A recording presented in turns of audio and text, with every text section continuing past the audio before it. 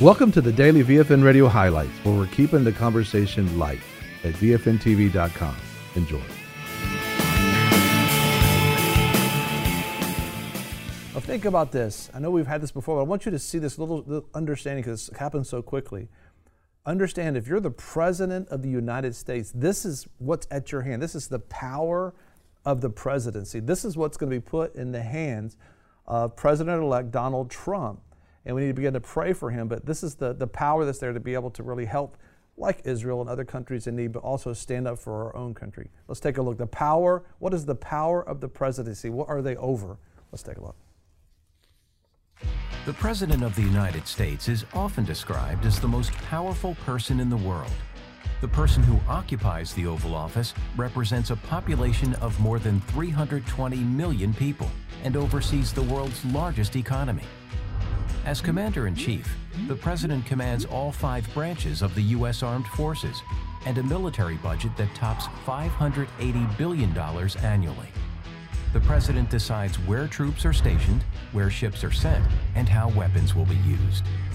886 generals and admirals take their orders from the President, along with some 1.4 million active frontline military personnel and 1.1 million active reserves.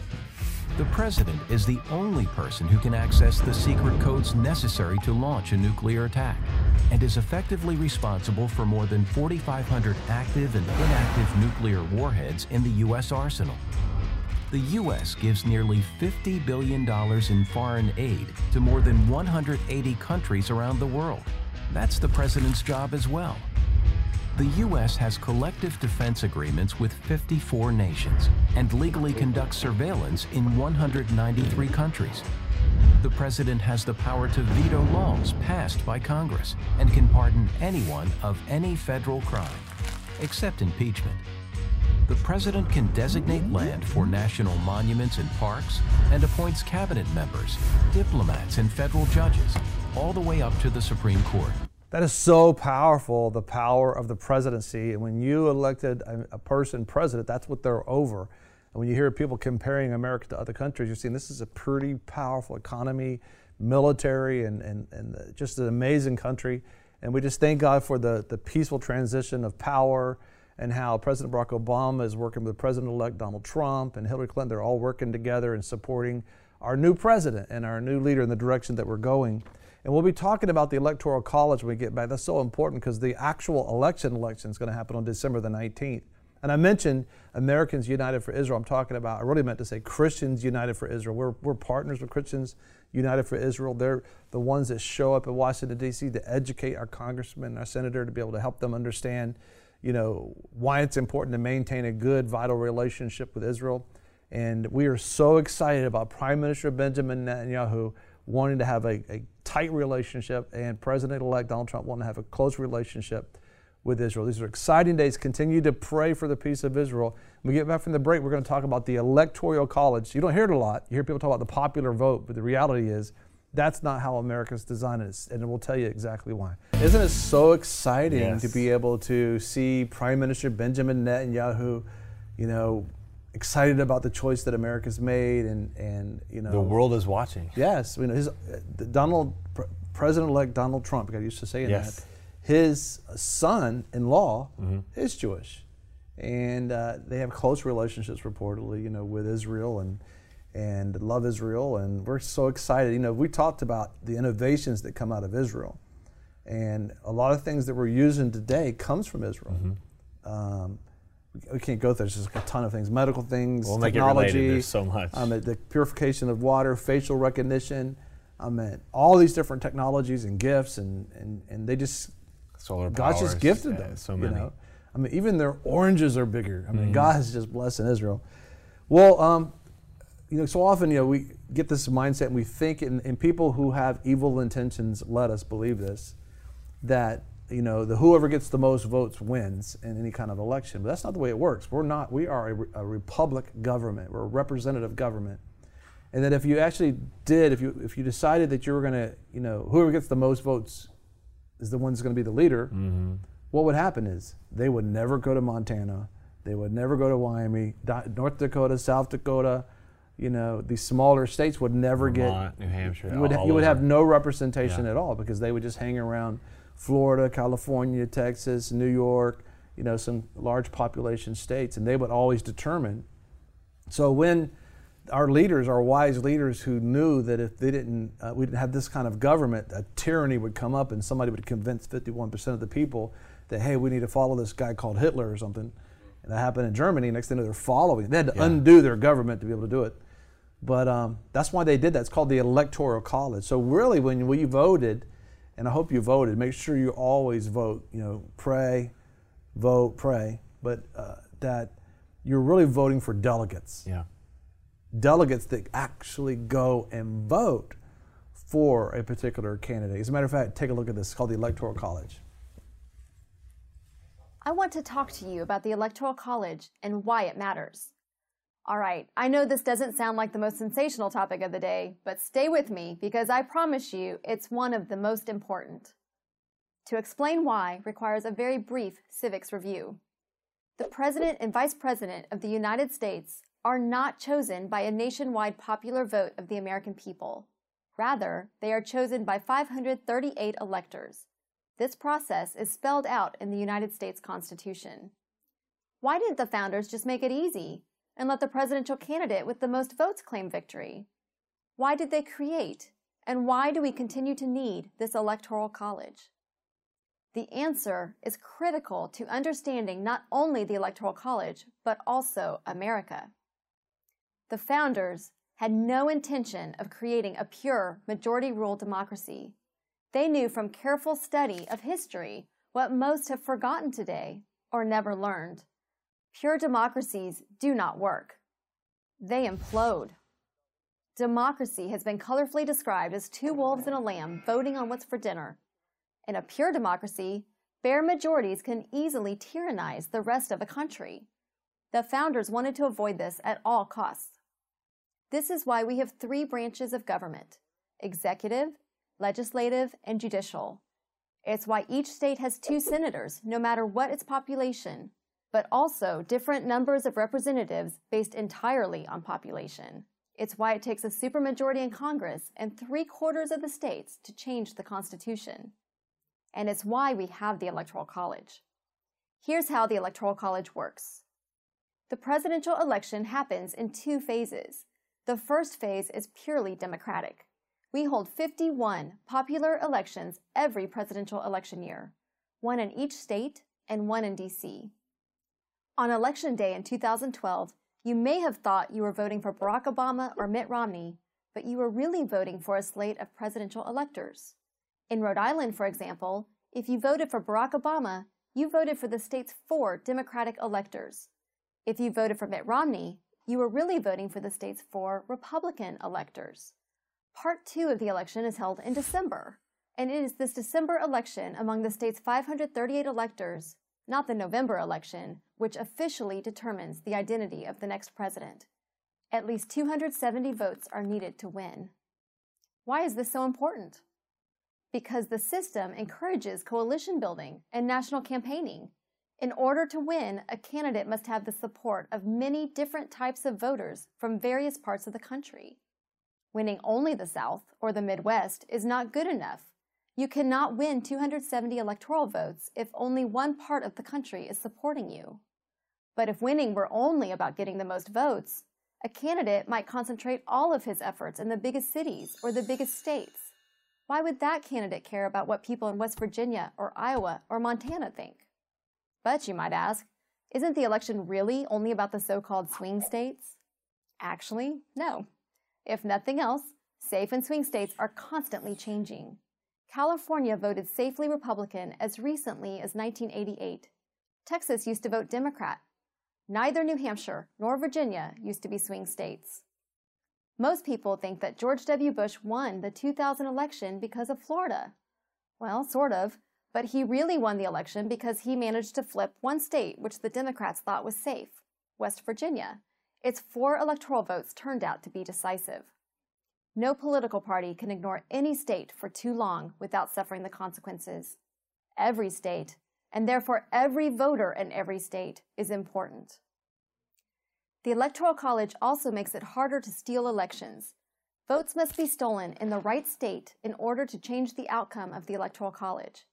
With so many swing states, this is hard to predict and hard to do.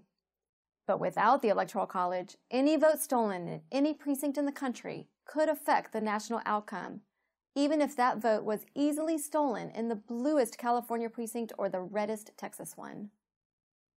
The Electoral College is an ingenious method of selecting a president for a great, diverse republic such as our own.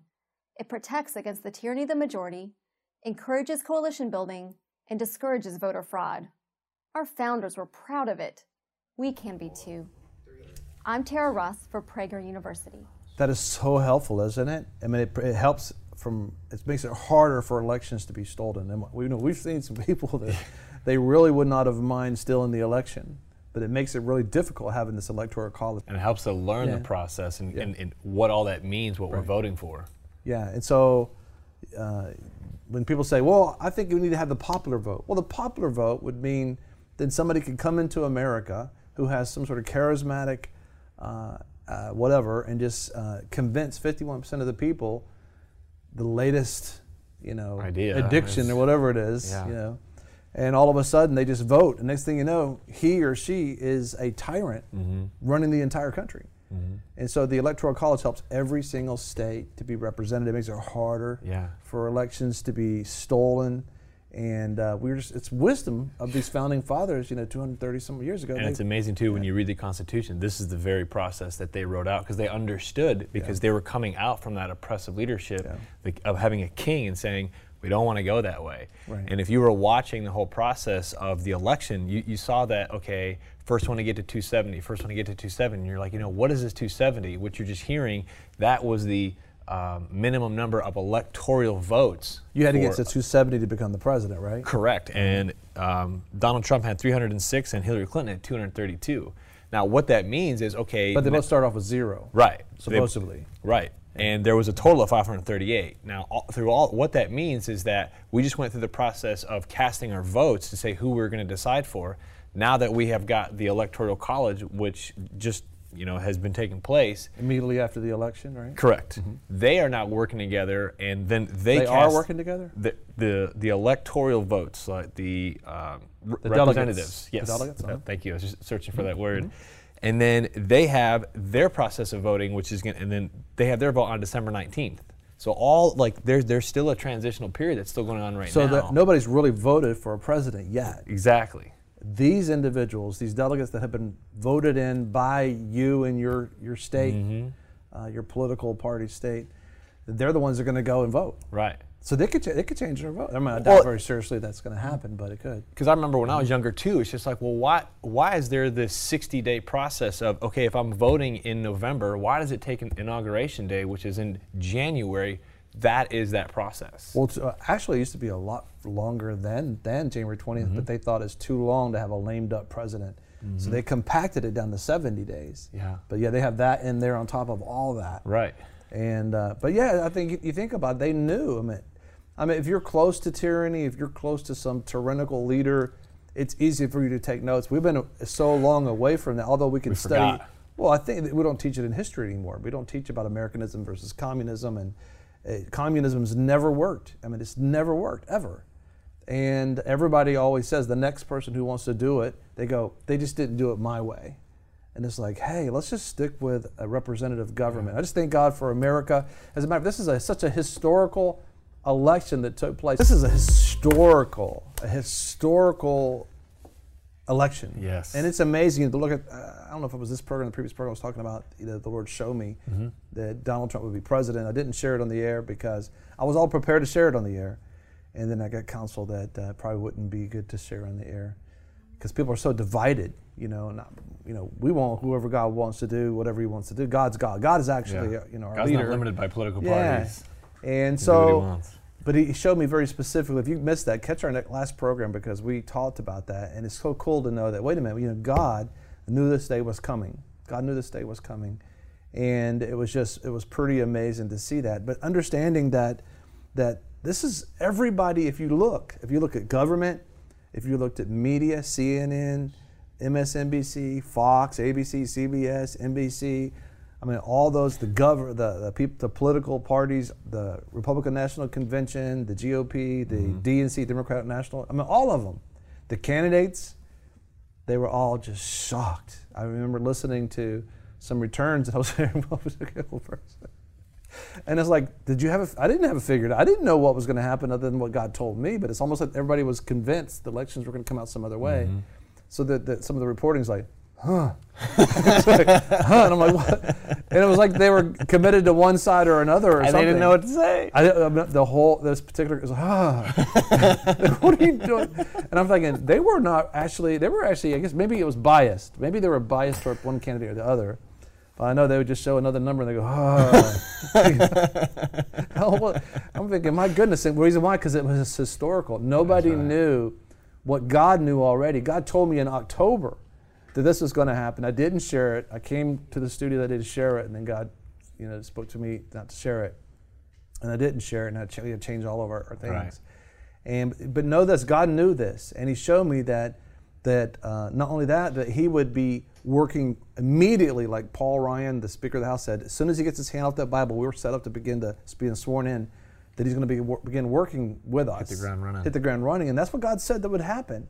And that He's going to be a friend, whoever it was going to be, is going to be a friend of America. I guess, I'll make America great again, I guess. Yeah. I think his last thing in his speech was, I love America. I love America. And just, who would think that stands out? But it's like, that's so good to hear. It seems that you're a Marine and you fought for the country. It's good to know that somebody loves the country that you fought for, And so it's very interesting, but it was historical. As a matter of fact, I want you to hear right now Paul Dunn talk about how historical this election really was. Joining us now for some historical perspective on this election is Dr. Charles Dunn. He's a distinguished professor of government from Regent University. He's also written and edited 21 books on American politics. Dr. Dunn, thanks for being with us today. I'm glad to be with you. First of all, let's talk history. When's the last time we had a surprise like we did last night? The two most recent races, 1948, Truman's whistle-stop tour coming from behind, and 1980 with Ronald Reagan. In both races, Truman was expected to win. He came from behind, and of course there was that famous headline in the Chicago Tribune the next morning, Dewey wins, but it was Truman who won.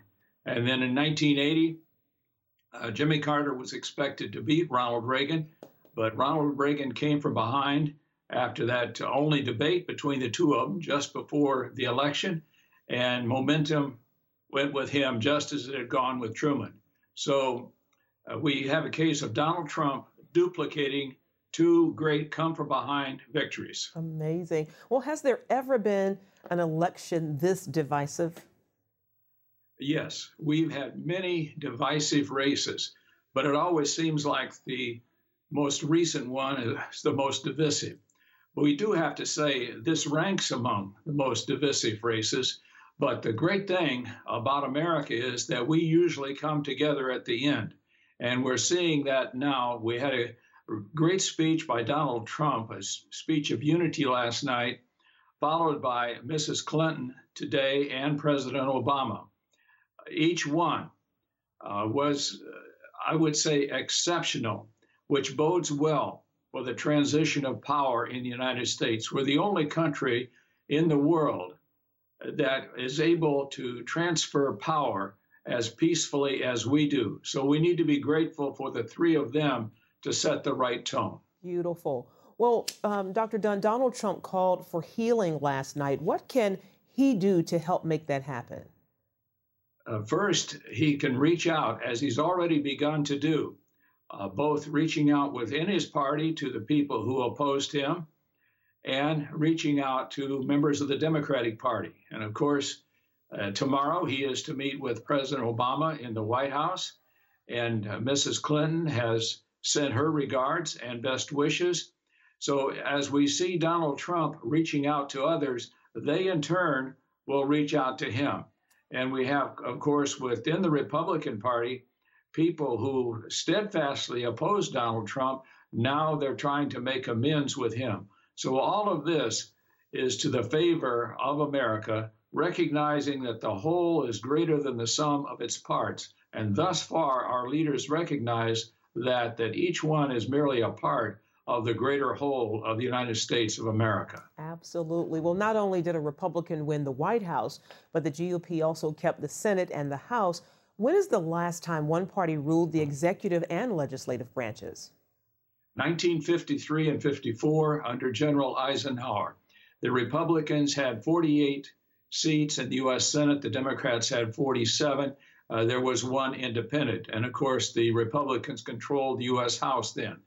But in 1954, Democrats came back to power in both the House and the Senate. So we have to go back to 1953 and 54, Eisenhower's first 2 years in office, when one party, the Republican Party, controlled all three. And what does controlling both branches mean for a Trump administration? Well, first look at it this way. What did Donald Trump campaign on? One, he campaigned on the courts, putting into office, especially the U.S. Supreme Court, those who believe in the Constitution, will uphold all of the constitutional rights and liberties that we have. And of course, on such issues as abortion, will side with life. And then there are many other issues as well. And Trump, I think, spoke to those, especially towards the end of his campaign, very effectively. So he will be executing on tax policy, economic policy, the restoration of the military, many other issues that he's addressed. So his victory means a lot. That is, this was a monumental election, just as it was for Truman and just as it was for Reagan. Okay, well, Dr. Dunn, evangelicals played a big role in securing this election for Donald Trump. What role should they play moving forward? I would say evangelicals need to recognize their limitations. Yes, they should have a significant role in the Trump administration, and I believe that they will. But sometimes evangelicals sell their souls to politics. They must keep their eyes and their hearts on the main thing, namely, that is spreading the gospel of our Lord Jesus Christ. If they will do that, the participation in the Trump administration will take care of itself. With Vice President-elect Mr. Pence, with Mr. Huckabee, and others who are around as advisors to Donald Trump, I think we will see evangelicals play that rightful role. Dr. Charles Dunn, thank you so much for joining us, sir. I appreciated being with you. That's so powerful. You know, you're hearing all these details and looking at historical. I mean, it's 1953, 54, right? Yeah, 1953, since they've controlled all three branches. So the Republican Party, the conservative Republican Party, the party of Lincoln, you know, the party of emancipation, that it's been since 1953 or 54 since they had that majority. That means that you can create a bill in the House of Representatives, which are, I don't know, it's one that's Paul Ryan's over, Speaker of the House of the Representatives. It'll go over to the Senate, yeah. And since they're like-minded and same constitutional conservatives, for example, they'll approve it. Then they'll go to a constitutional conservative president, and it's like it's easier to pass things versus that. We've seen a conservative House of Representatives, and that's, you know, Republicans have a majority in the House, but they would send it over to a Senate, and then they would send it over to the president, who didn't have the same views as they did, and so he vetoed it. Right. And so you have the power of veto. We've talked about this before, and as a matter of fact, I think we're going to go to this break in a minute, and I want you to see about, there was a cartoon years ago that's so helpful to really understand this.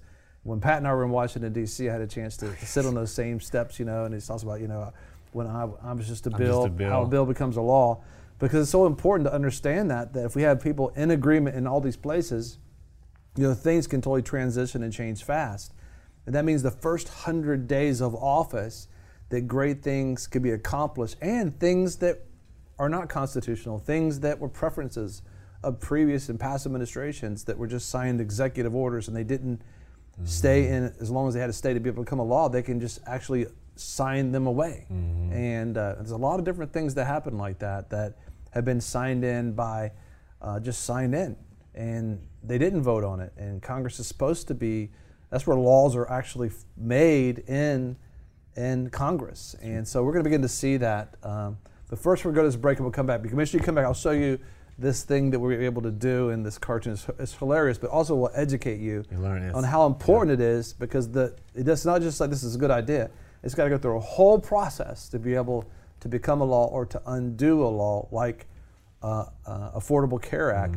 It's been put into a law, so it has to be undone if somebody's going to undo it or not. But at the same time, as Christians, we've got to be thinking about, well, what do we do to make sure everybody's taken care of? You know, we thought about just bringing us something a little funny, look at history, but also to help us really understand what does it mean. Hopefully, we're going to get back to the Constitution again, which says it's Congress that makes the law, and it's the executive branch, the president, that enforces a law, and it's the judicial branch that actually finds out if it's constitutional, not make the laws, not represent the people. The represent the people comes from the House of Congress. So let's go back to Schoolhouse Rock and look about what happens to a bill. Remember this, because you can be involved and should be involved in your government. Take a look.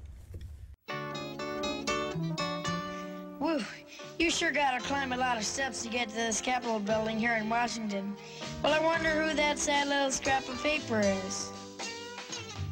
I'm just a bill, yes, I'm only a bill, and I'm sitting here on Capitol Hill. Well, it's a long, long journey to the capital city. It's a long, long wait while I'm sitting in committee, but I know I'll be a law someday. At least I hope and pray that I will, but today I am still just a bill.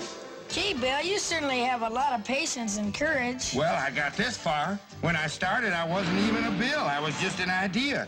Some folks back home decided they wanted a law passed, so they called their local congressman, and he said, "You're right, there ought to be a law." Then he sat down and wrote me out and introduced me to Congress, and I became a bill. And I'll remain a bill until they decide to make me a law. I'm just a bill, yes, I'm only a bill, and I got as far as Capitol Hill. Well, now I'm stuck in committee, and I'll sit here and wait while a few key congressmen discuss and debate whether they should let me be a law. I hope and pray that they will, but today I am still just a bill.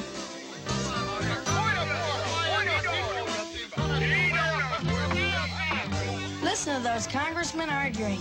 Is all that discussion and debate about you? Yeah, I'm one of the lucky ones. Most bills never even get this far. I hope they decide to report on me favorably, otherwise I may die. Die? Yeah, die in committee. Oh, but it looks like I'm going to live. Now I go to the House of Representatives and they vote on me. If they vote yes, what happens? Then I go to the Senate and the whole thing starts all over again. Oh, no. Oh, yes. I'm just a bill, yes, I'm only a bill, and if they vote for me on Capitol Hill, well, then I'm off to the White House where I'll wait in a line with a lot of other bills for the president to sign, and if he signs me, then I'll be a law. I hope and pray that he will, but today I am still just a bill. You mean even if the whole Congress says you should be a law, the president can still say no? Yes, that's called a veto. If the president vetoes me, I have to go back to Congress and they vote on me again, and by that time you're so By old. that time, it's very unlikely that you become a law.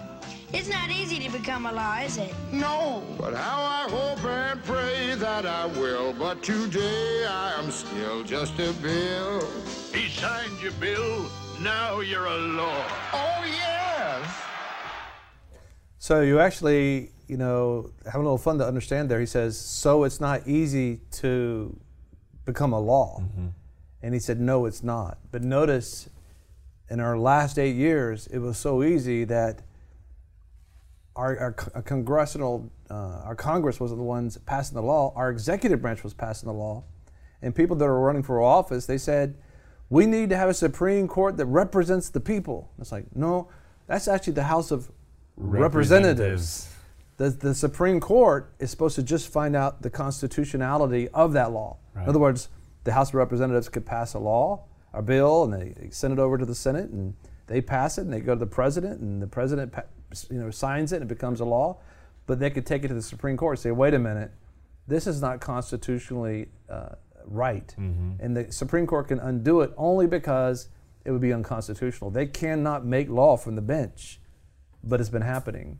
And so we look back on this, begin to think about, so you know what? We got to rethink about what our constitutional makeup is of our country and our participation. You're the one that can actually decide, I think we need to get our community together, we need to have a law. Or you could say, that's a bad law. Yeah. We need to undo that law. And you can get with your House of Representatives, your representatives, say, listen, we want to get together, we want to present an undoing of a law. And you can even get together and undo a constitutional amendment, where you can have an amendment to the Constitution, which one particular constitutional amendment was the drinking and the alcohol, and can't think of that particular right now, where they were holding all the alcohol from the citizens, and prohibition. And it just became a law where you couldn't, obviously it didn't work. And so they made a constitutional amendment that you could not have alcohol in America, and made all these laws about it. And then they came back and said, they voted again, and they had another constitutional amendment that did away with that amendment, which means this, that you, the people, can determine how you want your country to go. If it's going in a bad direction, and for some reason we just got crazy for a while there, you know what, we need to start heading in the right direction. Don't throw your hands up and throw the country away. Which makes sense when you hear that, when it says a government by the people and for the people. But you got to know that, because so long people have told you that they're the ones in charge, and they're, with a stroke of a pen, they're creating new laws that are just, I'm not going to name them, they're so controversial if I named them that people would get a viewpoint on. But the reality is, you're not supposed to be signing laws into place like that. Executive order, everybody's used executive order. George W. Bush, President George W. Bush, but George Washington used executive orders. There's a time to write those executive orders out and to do them. But if the people of a country don't want it, if the Congress doesn't want it, if the Senate doesn't want it, if the House of Representatives doesn't want it, and the Senate doesn't want it, then you should be, with fear and trembling, you should think about, maybe we need it for a season, but not forever.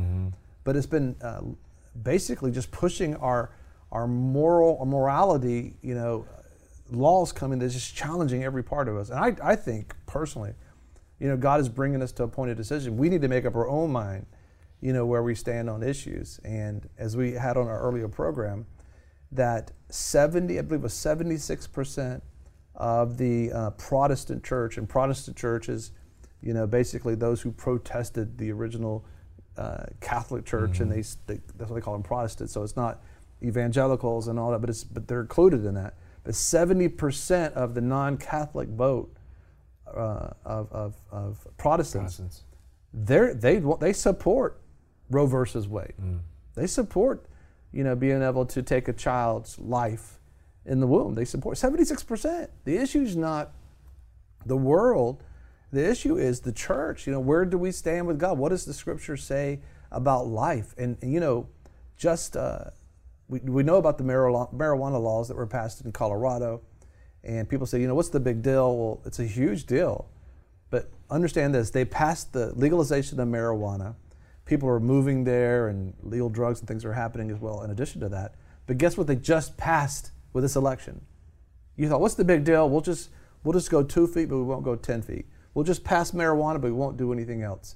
We will just abort children before they come out of the womb. We won't do anything else. But guess what happens? Right after the marijuana law passed, a couple years later, they just passed another law, 2-1. You know what it is? That doctor-assisted suicide is now legal. It's legal in Colorado. It just got passed. You know why? Because if we don't value life, if you don't value life, people want to value your life. If we don't value life in the womb, they won't value our life when we get older. Or we start limping, or so you start limping, you straighten up. Better walk quickly through. So they went straight from legalized marijuana to now legalized suicide. And nobody said anything about it. They're not even talking about it. And it reminds me of Dr. Dobson's book. I believe it's called Fatherhood. I can't remember. Fatherless. Is it Father? Oh my goodness. It's a powerful book. And it talks specifically, this is where we're going to go. This is what's going to happen is, if we don't wake up, people are going to try to help you along in your life. It's like, you're old and everything. You know, you're at 40 years old. These young people will say, you know, your life is 40 years old. My life is just beginning.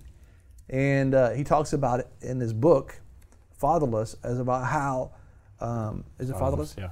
That it's a political official who cut a deal with somebody who creates this chemical that helps people with assisted suicide, that one particular 16-year-old, 17-year-old wants to end his life because he thinks he's physically challenged. The mother says no, the politician says yeah, and it all kind of converges, and it ends with being in a nursing home, but it's not really a nursing home. It's just like a quick drive-in where you go in there with your parent, and this man saying, sign here, mama, sign here. You know, you said you always wanted me to be successful. And she said she didn't understand what he was doing, but she was signing her life away to have this chemical injected in her body so he could have her finances so he could live his life. It's like, get a job. Your mama's money ain't your money. Well, she says it is. But that he wanted, this book talks about this, and he predicted it. All life is important. All life is important. If you don't value someone else's life, they're not going to value yours. Understand, they went straight from marijuana, legalization of marijuana. Now you can legalize their suicide. You know, physician-assisted suicide. It just happened. Nobody's talking about it. And it's like, man, we got to wake up. We got to wake up. God, we need you to touch our country again. As a matter of fact, I want to pray right now. Father God, Lord, we just love you. We thank you, Lord, no matter which way the world goes, that your kingdom stands. We just pray, Lord God, for Colorado, God, that you would touch that state, that would free them from the spirit of death coming over them, Lord, and the nation of the spirit of death. And Lord, forgive us for the sin of abortion, Lord. We pray, God, that you would just end abortion over this nation. End it, Lord God. Revitalize the conversation again. Lord, this current president-elect, he's saying he wants to end it, God, that you would put a Supreme Court together that just says no to the taking of life, Lord God. We pray, Lord, that you would end abortion, that you would send revival, God, that you would send a third great awakening, we pray. In Jesus' name, amen. God bless.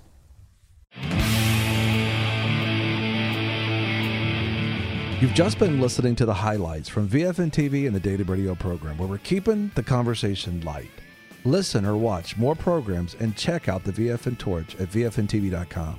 Don't forget about our VFN TV app, where no matter where you are, you can take the light with you and share with your friends. We want to thank our sponsors and partners who make this program possible. Take the time and support our sponsors. You can locate them at VFNTV.com and select sponsors. If you'd like to become a sponsor or a partner, you can do so at VFNTV.com.